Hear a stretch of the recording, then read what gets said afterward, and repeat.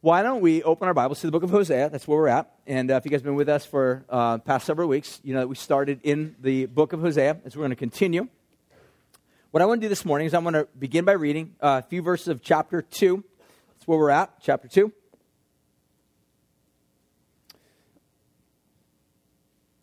So I'll pick it up at around verse 16. I'll read to the end of the chapter. I'll pray, and we'll begin to take a look at this. Hosea is written by a guy named Hosea. He's a prophet. God called him to marry a prostitute.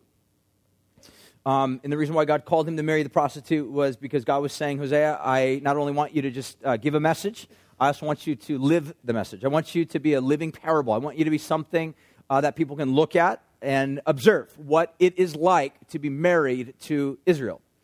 Because God's whole point is that I'm also married. I'm married to Israel. And God's point is that Israel is a defiled bride, meaning she is constantly prostituting herself, giving herself away to all sorts of other lovers. And God is communicating his message via the prophet Hosea in a very tangible, very graphic, in a lot of ways, very painful way. So you can imagine if God had called someone like you or I to go marry someone that we knew they were going to betray us, how absolutely, incredibly alienating and painful, and marginalizing that would feel. And that's what God called Hosea to do. In a lot of ways, the whole point again, is like I already mentioned, is God is wanting to point out to the people of Israel that this is exactly what the relationship is like on an analogous way between me and the people of Israel. So, we'll pick it up. God made some promises that he was going to bring about changes in the relationship. And what God is going to be saying now is giving this promise of a hopeful restoration. So, we'll read that in verse 16. Starts here. It says this, "And in that day, declares the Lord, you will call me my husband, and no longer will you call me my Baal. And I will remove the names of the Baals from your mouth, and they shall be remembered by name no more.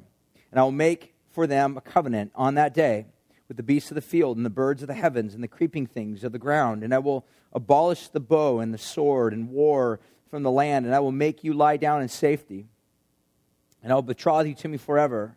And I will betroth you to me in righteousness and in justice and in steadfast love and in mercy. And I will betroth you to me in faithfulness, and you shall know the Lord. And in that day I will answer, declares the Lord, and I will answer the heavens, and they shall answer the earth, and the earth will answer the grain and the wine and the oil, and they will answer Jezreel. And I will sow her for myself in the land, and I will have mercy on no mercy. And I will say to not my people, you are my people, and he will say, you are my God." God, we ask you right now that you would just help speak this word. God, we can read this, but God, what we really need is we need revelation. We need your eyes to be giving us light. God, that your eye would guide us, direct us, illuminate, speak truth. God, remove blinders from off of our hearts. God, our hearts are oftentimes cold, and our ears are dull of hearing, and our eyes oftentimes grow faint. And so we ask you, God, right now that you would just give us the ability to hear, give us ears to understand, give us eyes to see, give us hearts, God, that are warmed to being changed and molded and shaped by your sacred and your holy word. And we ask all of these things in Jesus, our Lord's name. Amen. So, what I want to start with is just three specific things that we'll take a look at. And the first thing I'll kind of give by way of an outline is that we're going to take a look at God's problem with Israel. And I'll kind of unpack that in a moment, but God has a problem, and the problem is that God has a problem with his people Israel, and I'll unpack that more in a second. The second thing we'll take a look at is God's promise. So if you were paying attention in the verse that we just read, there are three promises that God made, and three promises that God made were in the form of in that day, or when that day comes. Those are the different promises that God makes. And the final thing we'll take a look at is God's plan. In other words, how will God get from point A to point B? What's God's plan in unfolding what he's about to do? So first of all, let's begin to try to understand a little bit about what the problem is. So the first thing I want you to notice is I'll put this into the form of a question to try to help us kind of bring some clarity to it. So the next slide, the question basically can be asked this way. How can God remove the problem of Israel's destructive love affair with idols without destroying her? This is the dilemma. This is the problem. So if God is a husband, if Israel is a bride, I've said this a little bit last week, I should probably say it again. Some of the content, just FYI, if you got kids that are probably between the ages of, 7 10. Some of this content may be a little bit like PG-13-ish, so just FYI, be aware. So there you go, disclaimer. The point of the matter is that God is a husband. He's married to his people, Israel. They are his bride. The problem with Israel is not just simply that Israel is going out prostituting herself. In other words, it's not just simply mindless acts of wickedness, of evil. It's that Israel has a greater problem. The real problem with Israel is that Israel loves foreign gods. Israel's in a love affair with alternative gods. We said this a little bit last week. This is not just simply a love triangle. This is a love polygon. And it's not just simply Israel doing bad things every once in a while. And one of the things I've noticed over the years, I've had the opportunity of doing a lot of counseling, and one of the things I've discovered oftentimes is that if, for example, in a marriage, there is a mindless act of downloading porn or a spouse betraying, a one-time occasional type scenario, that's different than finding out that one spouse actually has fallen in love with somebody else. Both painful. One is more painful than the other. Because one doesn't just simply involve actions, it involves the heart. God looks at his bride, whom he loves. And the problem with Israel is not just simply that Israel has sinned, it's that Israel has actually given her heart away to false gods.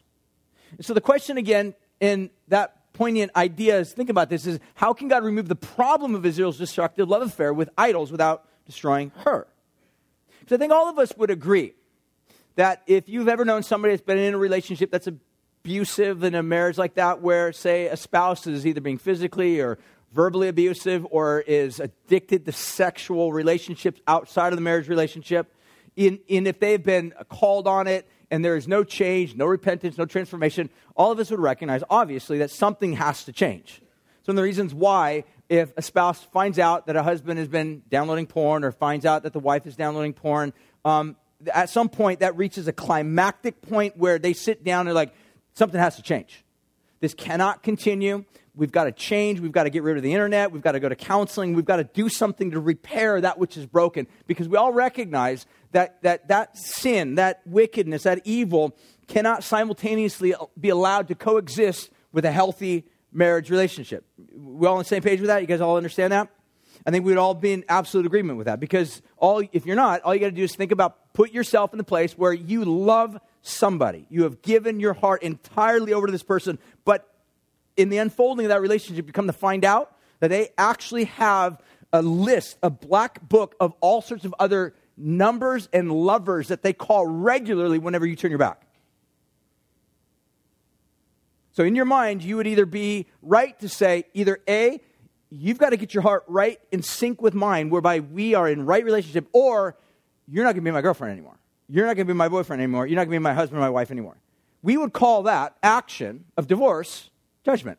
It's a just action. It's setting sort of the record straight. And what that is basically saying, because there is no separation of the act of sin from the person who is sinning, there's no repentance. That's what repentance does. Repentance is basically a severing. Okay, you got to understand that. Repentance basically says, I don't want to do that anymore. I'm changed. I'm done. I'm walking away from that, and therefore I'm going to be a different person.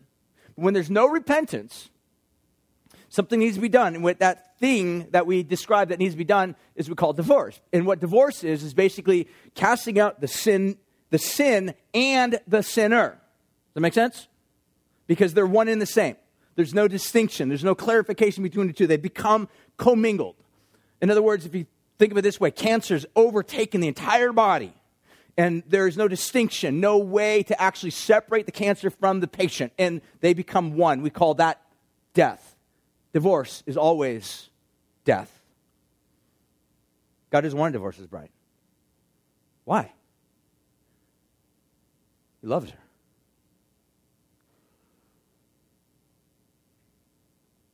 He cannot stop loving her. I want you to pause and think for a moment. Just pause and meditate upon the love of God in this act of God. God has full right to divorce himself from his bride. He has full right to cast her out, because there's not repentance. There's not this like recognition. Yeah, you're right. We've been worshiping Baals. We've been going out after this pantheon of gods and giving our hearts away to this other. Israel's like, nope. God says, I can't move myself to cast you out because I'm so in love with you. That love is absolutely not in this world. We don't see that type of love. We don't find that love resident in our hearts naturally. This is otherworldly love. This is love that comes from God. It's what we've described from the very beginning. It's not just simply unconditional love, meaning God loves us without conditions. It's contra-conditional love, meaning that contrary to what you deserve. He loves you, loves you, loves you. So God has this problem. How can he remove the problem of Israel's destructive love affair with idols without actually destroying her? That's going to move on into the next thing, because God then begins to make some promises, and we'll begin to unpack some of these things. So the first promise we'll take a look at, 3 of which, is what we'll call the promise of reconciliation. So take a look at verses 16 to 17. Verses 16 to 17, it says this: "And in that day, declares the Lord." So again, you're going to see these phrases, 3 phrases. In that day. Later on down, you're going to see another phrase that arises. It says, on that day. And then again, finally, it's going to end with, in that day. So 3 phrases. These are promises that God's making of one day restoring his people back to himself. We'll get to how God is going to do that in just a moment. In other words, the plan. We'll finish with that. So first of all, we'll see this promise of reconciliation. Verse 16, it says, on that day, or in that day, declares the Lord, you will call me my husband, and no longer will you call me my Baal. For I will remove the names of the Baals from your mouth, and they will not be remembered by name no more.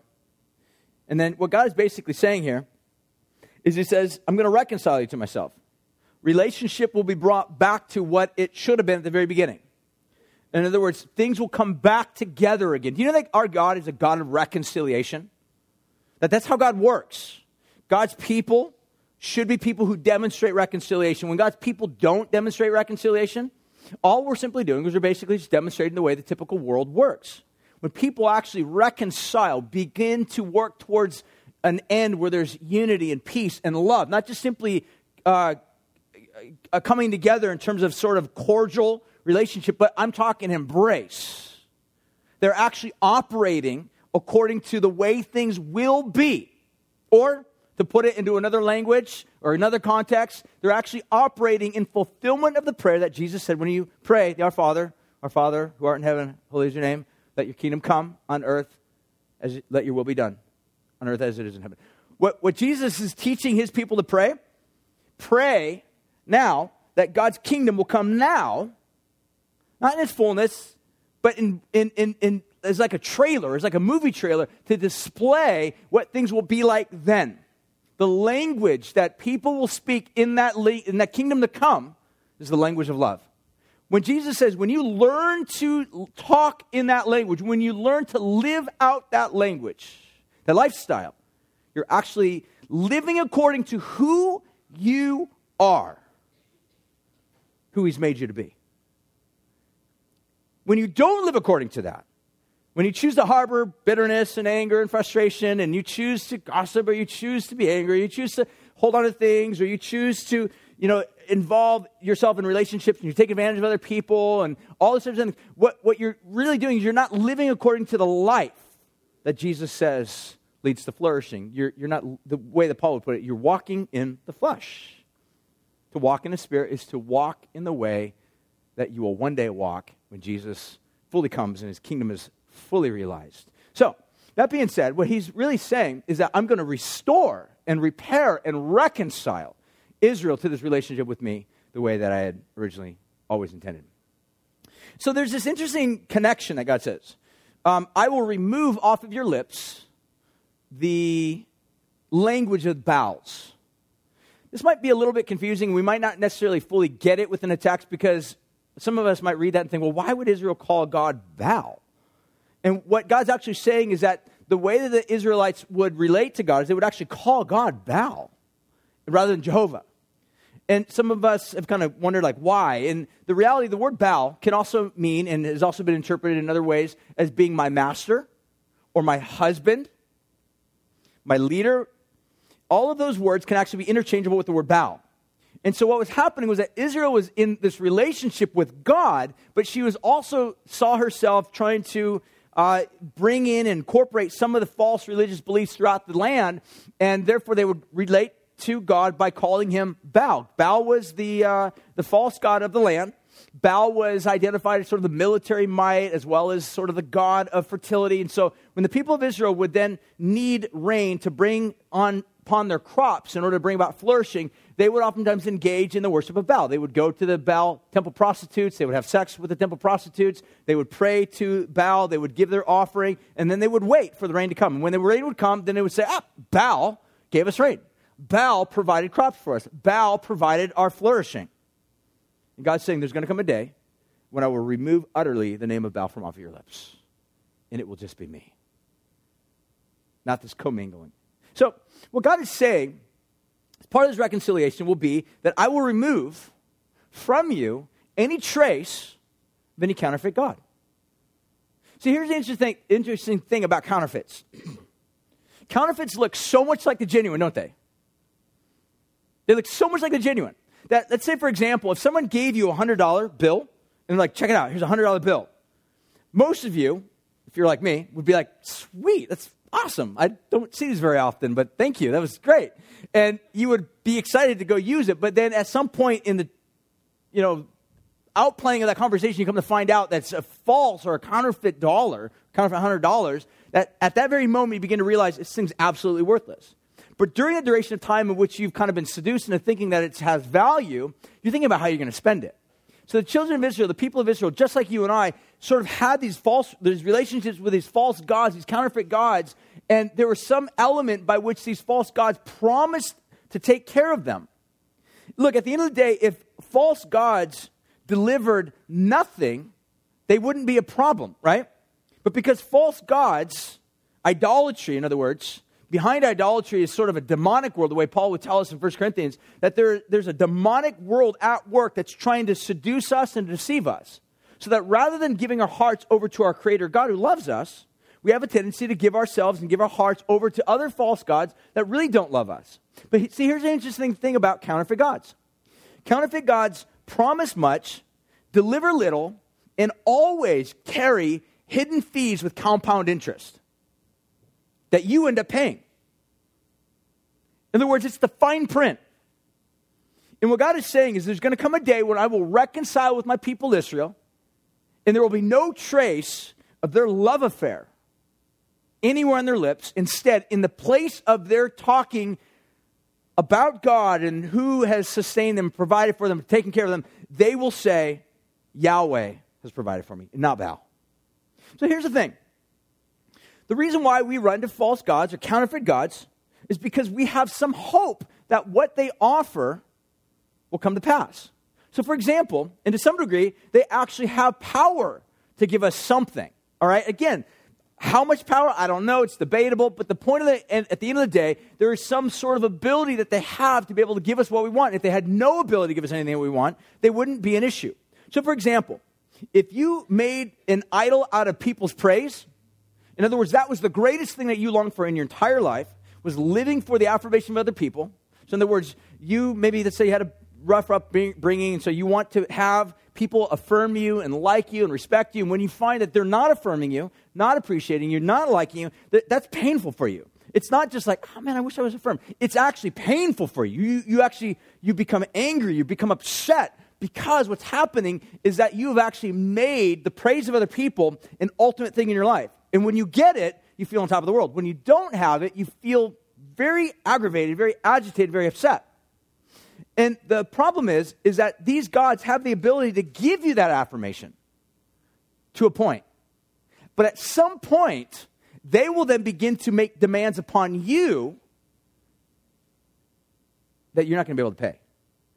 And you'll begin to find your heart will begin to crumble. Your relationships may begin to fall apart because you've made something that's good, being affirmed, an ultimate thing. Being affirmed is a good thing if your affirmation comes from Jesus saying, well done, good and faithful servant. You've been faithful with everything I've asked you to do. You've done it for the glory of my name. But when you make that an ultimate thing, these counterfeit gods have the ability to give you some trace of praise, but at some point it will then begin to make great demands of you that you will not be able to pay. So, for example, you can also say, if you live for financial security, if that's an ultimate thing, these little false gods, counterfeit gods, can actually maybe give you some semblance of financial security. You can have money. You can pad your bank account with it. You can feel safe and secure. But at some point, that financial security will grab a hold of your heart, and then you will not be free. So the way that this oftentimes works out is, again, like I said earlier, idols will oftentimes always cause us, they will make great promises to us, deliver something, deliver very little, but at some point they will then make great demands upon us with compound interest that we will have to pay, and at some point we begin to find out we can't pay, therefore we're trapped. And we fall into the category that Jesus would say, you sin are slaves to sin. You're a slave. The way this works is everything starts out with desire. Desire then moves into craving. Craving moves into obsession. And obsession begins to flourish into addiction. Now you're trapped. So last week, the Old Testament word for idolatry, the Old Testament word to describe our drift from God is idolatry. The New Testament word to describe our drift from God is desires. Desires. Our desires begin to control us. We have desires to be known as great. We have desires to have financial security. We have desires to make a relationship with somebody ultimate. Those desires lead us on this path where, as I already mentioned, it leads us on this path where it moves into this craving, then this obsession, and ultimately we have this addiction. We are then now trapped. And only thing that needs to happen for someone who's trapped or addicted is they need an intervention. And this is what happened with Israel repeatedly. And God made this promise to the people of Israel. He says, one of these days, I'm going to make a promise to you, or I'm making a promise to you that one of these days there will be a promise of reconciliation. And I will remove from off of your lips any trace, any recollection, any speaking forth of the name of this false god, Baal. I will do that for you someday. The second thing we see is this promise of shalom. I'll describe it as shalom. Verses 18 to 20, he describes it this way. Listen. It says, and I will make for them a covenant, and on that day the beasts of the fields, the birds of the heavens, the creeping things of the ground, and I will abolish the bow and the sword and war in the land. I will make you lie down in safety, and will betroth you to me forever, and I will betroth you to me in righteousness and in justice and in steadfast love and in mercy. I will betroth you to me in faithfulness, and you shall know the Lord. There's two words that God uses in that little statement that we just read. It's absolutely powerful. What he describes is the word betroth and covenant. Both of those words are actual marriage language. What God is saying to his people of Israel is that even though you deserve to be divorced because you have been regularly, repeatedly in love and in bed with these false alternative lovers, God says, I'm going to remarry you. Sometimes we hear that and we're a little bit, we think a little bit about, in its counterpart in the New Testament. We're like, here's what Jesus does. He takes an old trashy person and puts a little robe around them, and yet, even though they're dressed in this righteous robe, underneath that righteous white robe is this trashy old person. You ever felt that way? Like maybe as a Christian today, you look at your life and you're like, I'm just a messed up, screwed up person, but the reality is, I'm washed in the blood of Jesus Christ. But that's not an accurate depiction of who you are. Actually, what God does is he basically resets the entire relationship. This is exactly what God did with Israel. And the promise that God was going to make with Israel was not that he was just going to simply repair that which was broken and somehow make it right again. Because the reality is, if you married someone without ever really getting rid of, removing the dirt, the inner dirt, I don't care how many times you get remarried, you're going to keep going back to these cycles of divorce over and over again because the real root causal problem has never been identified and dealt with. What you really need is a new heart. And what God promised Israel is that he's going to give him a brand new heart. What God promises to you is he will give you a new heart. And this is so radical. It's as if God basically says, look, you've lived your whole life as a prostitute, giving yourself away, and in your heart of hearts you feel defiled, filthy, broken, ruined, broken down. And God, through grace, through Christ, what he has accomplished through Jesus, will make you a virgin all over again. It's absolutely crazy what God will do. But this is the promise he makes to Israel. This is the promise he makes to you. It's not just simply putting a dress on an old sleazy person and saying, I'm going to marry that. It's like God saying, I'm going to make a brand new relationship. They're going to have a brand new heart, a brand new desire. They will want to be married to me. And that's what makes him pure. It's amazing. You know what that means? That means that no matter how filthy, how dirty you are, how much you've done in this life, how much you've failed, God, through grace, has the power, has the ability to wash all of that away, to start you out at square one all over again. It literally is like a brand new birth. Born again. Do you know how powerful that is? This is the hope that God offers you in the gospel. This is what Jesus promises. This is what Jesus promised to his people.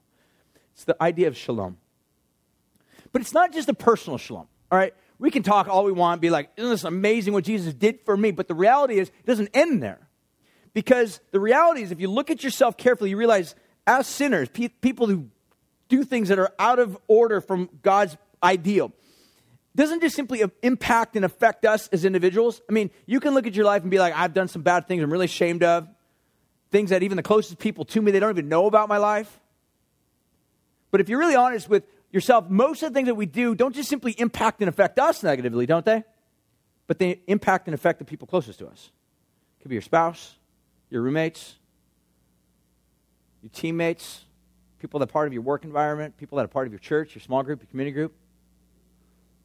Our actions have this potential, or even our inactions have this potential to impact negatively. You know what it does? It undoes shalom, peace. And when Jesus is making this promise to his people, he says, I promise you that one of these days I will repair shalom. Not just with you, not just with me and you, not just with you as individuals, not just with you as families, but with all of the earth. Because look, at the end of the day, we realize you can be really well inside. You can have perfect peace and shalom inside your heart. You can even have perfect peace and shalom with other relationships immediately around you. So let me put some feet on this. In other words, you might be like, look, I got a great marriage. I feel an inner peace in my heart. I'm fine with who I am. But as great as all that is, you still live in a world that's messed up. I mean, there's always threats on the news, right? About being bombed by, North Korea and, Iran making nuclear bombs and all sorts of tragedies going on and scary things that are in this world. All of these things, the reality is we live in a world that is not at all at peace.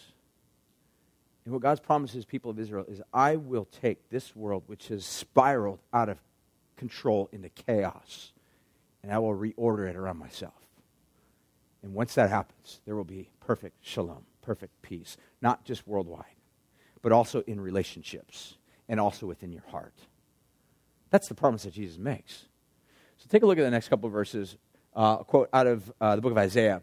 Isaiah chapter 2 says this, that he shall judge between the nations. It's a reference one day to Jesus coming, God at work through Jesus, his servant, that he shall judge between the nations, and they shall decide disputes for the peoples, for many peoples. And they shall beat their swords into plowshares, and their spears into pruning hooks. Nation will not lift up sword against nation, neither shall they learn war anymore. Next verse, Isaiah chapter 11, verse 9 says this, and they shall not hurt or destroy in all my holy mountain, for the earth shall be full of the knowledge of the Lord, as the waters cover the sea. In that day, the root of Jesse, a reference to Jesus, who shall stand as a signal for the peoples. Of him shall the nations inquire. Of this resting place, or of his resting place, shall be glorious. You know what God is saying here is that there is coming a time when shalom will not just simply be in your heart of hearts, it will be universally around this entire planet, this entire world. I will do something that will be so profound.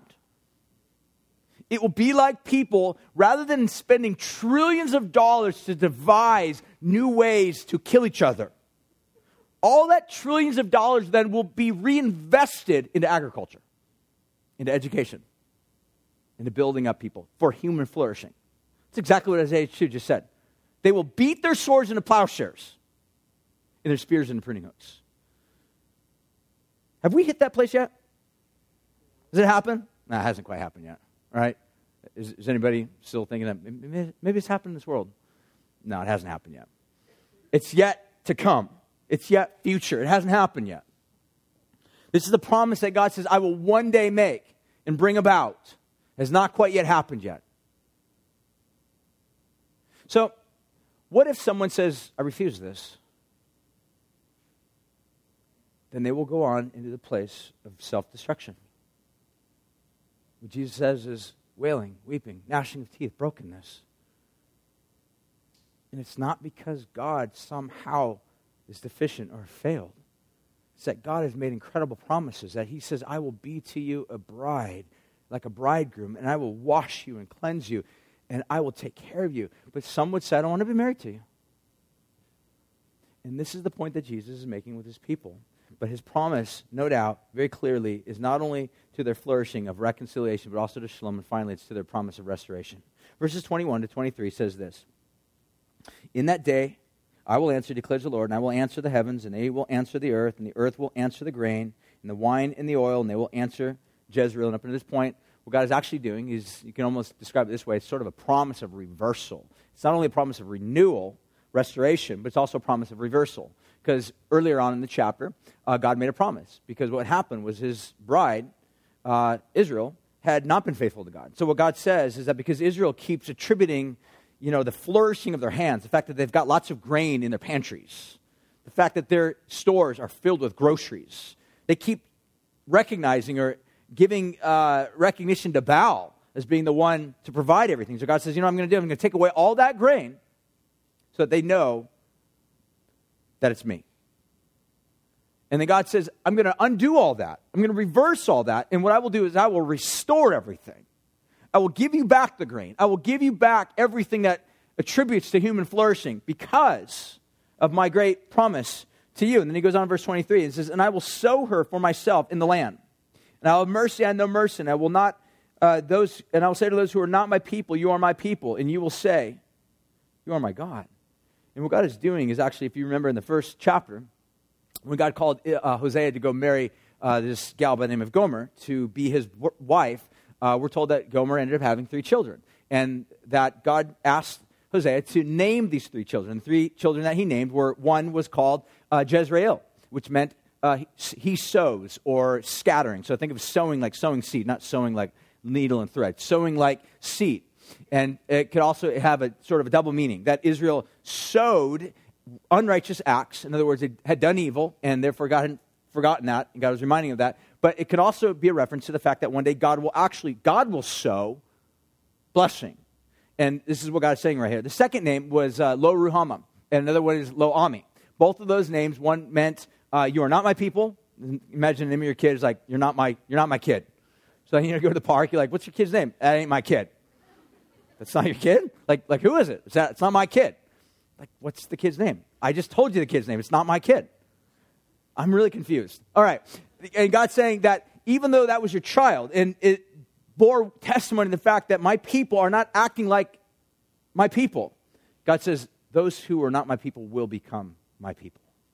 Those who deserved, which is the name of another child, no mercy. Those who deserve no mercy will be shown mercy. And God says, I will undo everything that I promised. You know one thing I think we learn about God in this particular setting? Is that God is far more gracious, far more eager to bring restoration than any of us can ever even begin to imagine. He's like a father who has to bring discipline to his kid, because this is what good parents have to do.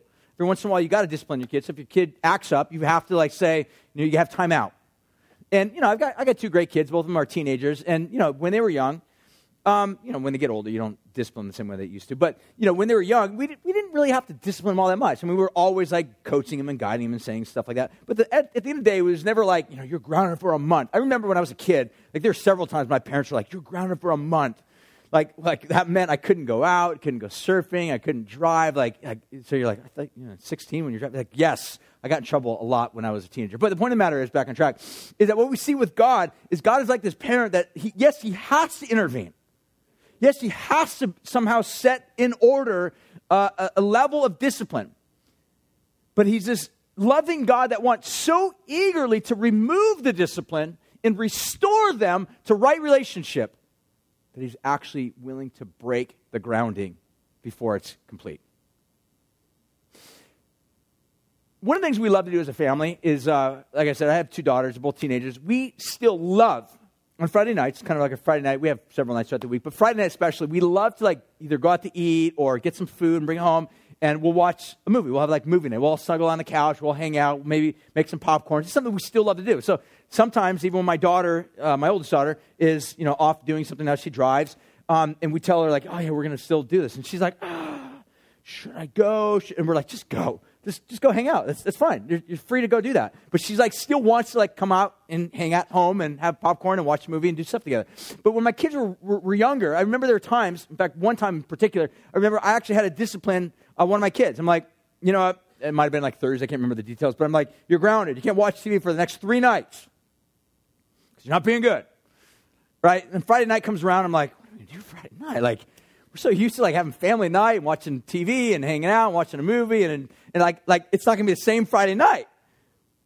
So I'm like sitting down with my daughter. I'm like, did you learn your lesson? Like, yeah, Daddy. Like, I'm sorry. Like, okay, you're free to go. Because I just want to hang out. Like, I'm so eager to restore the relationship and just be with them and hang out with them. And here's the absolutely shocking thing. Jesus put it this way. You who are evil, who know how to give good gifts to your children, how much more your Heavenly Father, who's good, knows how to give good gifts to your children, his children. The point of the matter is that God loves to shower his people with goodness. And it's what we see God doing with his people of Israel. He's restoring to them. So the question, as we finish, final point, is God's plan. How does God go about doing this? So this has to bring us back to the final question, or the first question that we started with, and we'll finish with this. So the question again is restated: how can God remove the problem of Israel's destructive love affair with idols without destroying her? How do you go about that? Do you legislate love? You love me, otherwise I'm going to kill you. Doesn't work. That's called slavery. God's not that type of slave, master. He would never do that. It's some sort of weird, crazy, cosmic relationship, if that was your impression.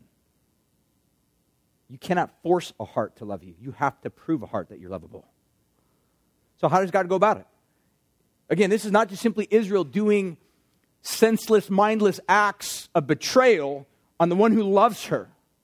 This is Israel having a love affair, multiple love affairs, with multiple lovers, on regular, frequent occasions, chronic occasions.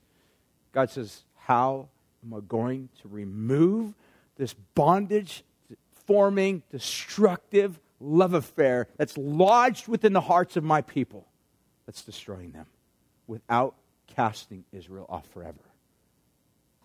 God rises up and he basically says, here's what I'm going to do. I'm going to put my love in open display, and I will prove to Israel that there is no other lover that rivals my love for Israel.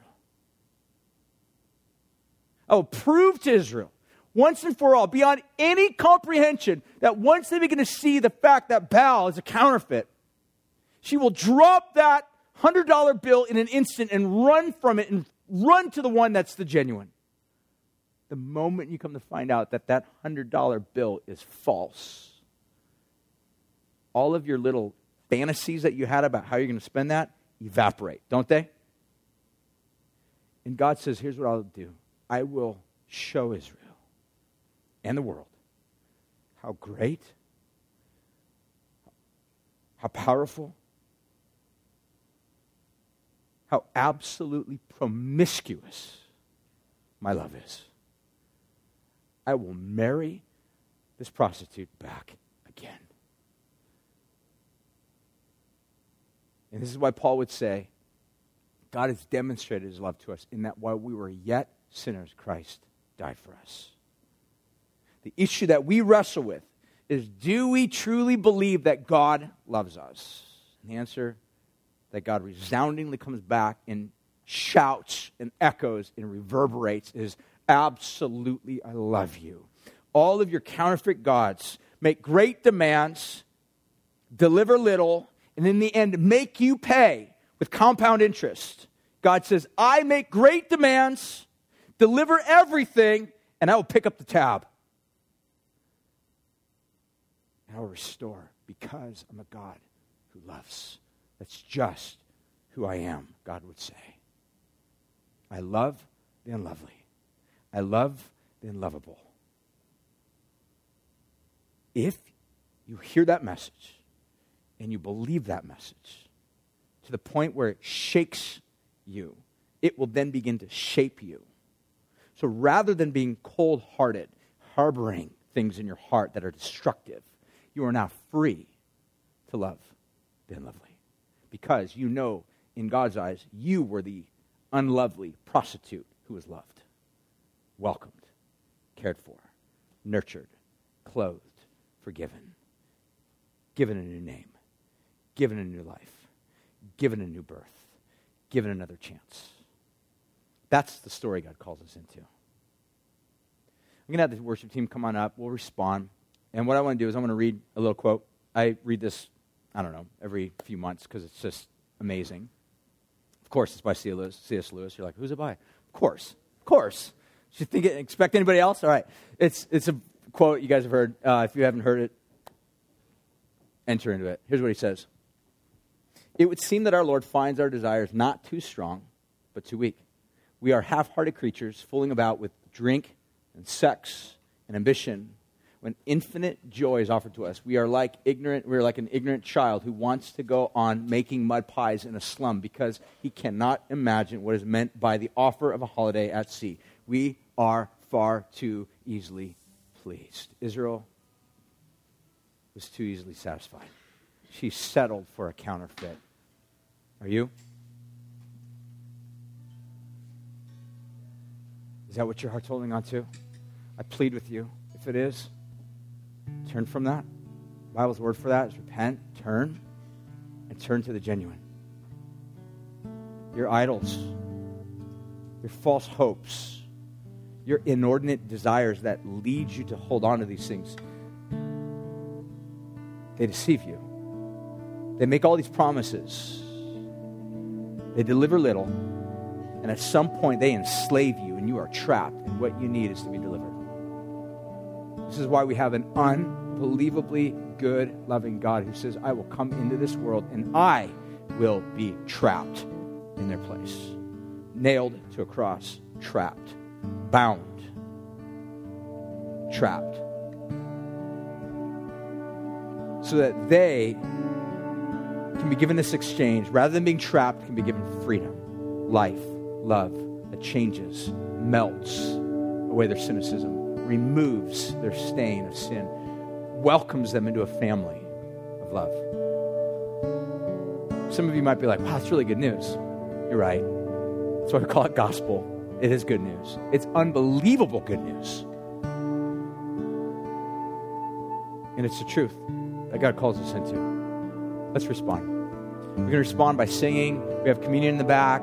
We have some rugs in front. If you just want to get on your face before Jesus, we're going to have some people off to the side. We'd love to pray for you. Just have some ministry time, whatever is going on in your life. Maybe you're trapped. Maybe there's issues where you find yourself trapped in. Maybe issues of the heart. Maybe issues of unforgiveness or unresolved issues in your life that are just broken. And you find yourself breaking apart under this oppressive master that's crushing you. You're not free. You're not free to love other people. You're not free to love those that are unlovely. It means you're not free. Jesus wants to set you free. I have some people that would love to pray for you. Pray over you. God, thank you so much for the opportunity to sing, to worship, to love, and respond. We want to do that now.